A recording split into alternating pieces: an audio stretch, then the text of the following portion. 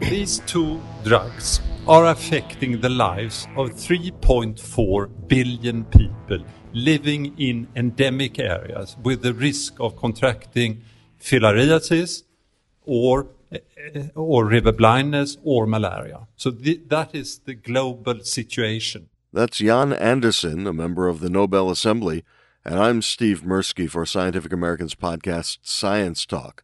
The drugs he was talking about earlier today, October 5th, 2015, were developed by this year's Nobel Prize winners in Physiology or Medicine. Here's the announcement of the prizes from another Nobel Assembly member, Urban Lendow, shortly after 5:30 a.m. Eastern Time. The Nobel Assembly at the Karolinska Institute has today awarded the 2015 Nobel Prize in Physiology and Medicine, with one half jointly to William C. Campbell and Satoshi Ōmura for their discoveries concerning a novel therapy against infections caused by roundworm parasites, and the other half to Youyou Tu for her discoveries concerning a novel therapy against malaria. Campbell is affiliated with Drew University in New Jersey. Ōmura is at Japan's Kitasato University, and Tu is with the China Academy of Chinese Medical Research. Campbell and Tu were born in 1930, Ōmura in 1935. The Nobel Prize recognizes work the researchers did in the 1960s, 70s, and 80s. Back to Urban Lendow. And with that introduction, I will present our expert panel that will be available to answer questions in a little while. And we have Professor Jan Andersson, Professor Julien Sierat, Professor Hans Forsberg, all members of the Nobel Assembly, and Julien Sierat is also the chair of the Nobel Committee. And we will now provide a short description of the laureates, their work, their discoveries, and this presentation will be given to you by Professor Hans Forsberg. Thank you. Parasitic diseases have plagued humankind throughout our existence, and still today they affect hundreds of millions of the most vulnerable citizens of the world. The discoveries by William Campbell and Satoshi Ōmura have provided us with revolutionary therapies against elephantiasis and river blindness. And the discovery by Youyou Tu resulted in an exceptionally effective treatment against malaria. Elephantiasis is a stigmatizing and disabling disease of the lymphatic system that causes lifelong swelling of legs and other body parts. River blindness is due to infection and inflammation of the eye, damaging the cornea. Both diseases are caused by roundworm parasites that are transmitted by mosquitoes and flies to humans. In the human body, filaria, a form of the parasite, migrate to the lymphatic system, causing elephantiasis, or to the eyes, giving rise to river blindness. The life cycle of the parasite is maintained by new insects biting the human host and transmitting parasites to new persons. Satoshi Ōmura in Japan, a specialist in large-scale culturing and characterization of natural products, had a vision to find agents from nature that could be used to develop antibiotic drugs. He was particularly interested in the bacteria Streptomyces, which is very difficult to grow. He collected thousands of samples from soil, and against all odds, he succeeded in culturing several new species of Streptomyces. From these, he selected 50 of the most promising cultures to be evaluated for their antimicrobial activity. Amazingly, in one of these samples, collected next to a golf course, there was a new, not previously detected strain of Streptomyces that would change the history of medicine. Ōmura, as part of a collaboration, shipped the 50 cultures to Campbell's laboratory.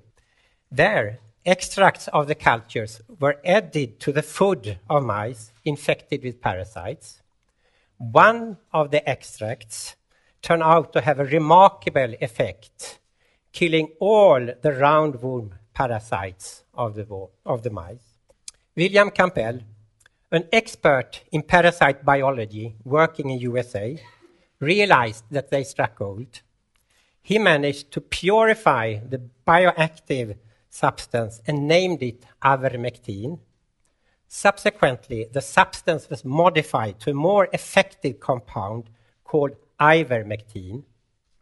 The new drug turned out to be extremely effective against a range of parasites in farm and domestic animals, and it is today still massively used in veterinary medicine. Now, based on his success, Campbell wondered whether the spectacular effects seen in animals might be achievable also in humans infected with parasites. Clinical trials were initiated on patients with river blindness, and these could demonstrate that a single dose of the drug was sufficient to kill all roundworm parasites. The journey to develop a new drug against parasites that globally infect hundreds of million people had started. Like the previous diseases, malaria is caused by parasites transmitted by mosquitoes to humans. The infection leads to fever, shivering, sweating, and in severe cases to encephalitis and death. Globally, around 500,000 people, most of them children, die every year in malaria. After entering the human body, the parasites first infect liver cells. Thereafter, they enter red blood cells and multiply, destroying the cell, causing the recurrent fever attacks. The life of the parasite is maintained by new blood-sucking mosquitoes. To tackle the challenge of developing new malaria therapies, Youyou Tu in China, trained in pharmacy and part of a bigger national project, turned to traditional herbal medicine. In 1,000-year-old literature, she discovered that the plant Artemisia annua, sweet wormwood, appeared in hundreds of recipes. She therefore tested an extract from the plant on mice with malaria and found a clear effect on the parasites. But the results were inconsistent. Tu then decided to visit the ancient literature again. In a 1,700-year-old book, she discovered a recipe that inspired her to develop a new method to extract the active substance. It turned out to be a great success. 100% of the malaria parasites in infected mice and monkeys were killed. This was a genuine breakthrough in the discovery of artemisinin and a turning point in finding a new drug to combat malaria. The discoveries of ivermectin and artemisinin have fundamentally changed the treatment of parasitic diseases that affect hundreds of millions of the most vulnerable people living on our planet. Artemisinin saves lives of severely ill malaria-infected patients and has markedly reduced the death toll during the last decades. Ivermectin prevents the stigmatizing and disabling symptoms of river blindness and lymphatic filariasis by stopping parasites from infecting eyes and the lymphatic system. In combination with measures that interrupt transmission via insects, artemisinin and ivermectin have contributed dramatically to reduce the number of individuals that are infected every year. Treatment with ivermectin has even become so successful that river blindness and elephantiasis are on the verge of eradication. But the impact of ivermectin and artemisinin goes far beyond reducing the disease burden of individuals. By allowing children to go to school and adults to go to work, the treatment helps them to escape poverty, which also contributes to economic growth of the community. The discoveries of William Campbell, Satoshi Ōmura and Youyou Tu, represent a paradigm shift in medicine, which has not only provided revolutionary therapies for patients suffering from devastating parasitic diseases, but has also promoted well-being and prosperity for both individuals and society. The global impact of their discovery and the resulting benefit to mankind is immeasurable. Thank you, Hans. And now we open for questions. I'm Yiming Fu from China's National Xinhua News Agency. Obviously, we're very happy for a Chinese scientist to win this award this year. And can you give us some comments on the significance of Ms. Tu's role of incorporating China's herbal medicine into this treatment? Thank you. I think this is a question that to John, for instance. Yes. So it was well established even 1700 years ago that this herb may have effects on fever. But what Youyou Tu did was discovering how to elucidate what part of that herb actually was the biologically active and how to elute the biologically active substance out of that. And that was really a paradigm shift in medicine, allowing then for large-scale production and clinical trials after animal investigation had been performed. I am Mahesh. I am from India. Does this also mean that the way Western science looks at ancient alternate medical systems is changing? Is that an acknowledgement? So, Hans, there's the honor.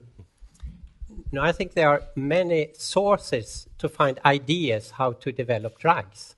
And I think you cannot neglect that there is a long experience finding out different plants, for example. So I think that can inspire us to develop new drugs. But I don't think we are going to use the old herbs as they are.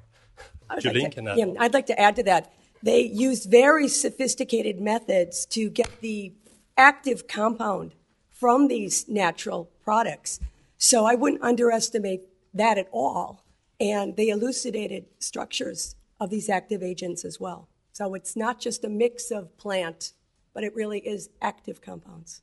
It was an inspiration, but then it was taken through all the procedures to really make a modern, very effective drug out of that.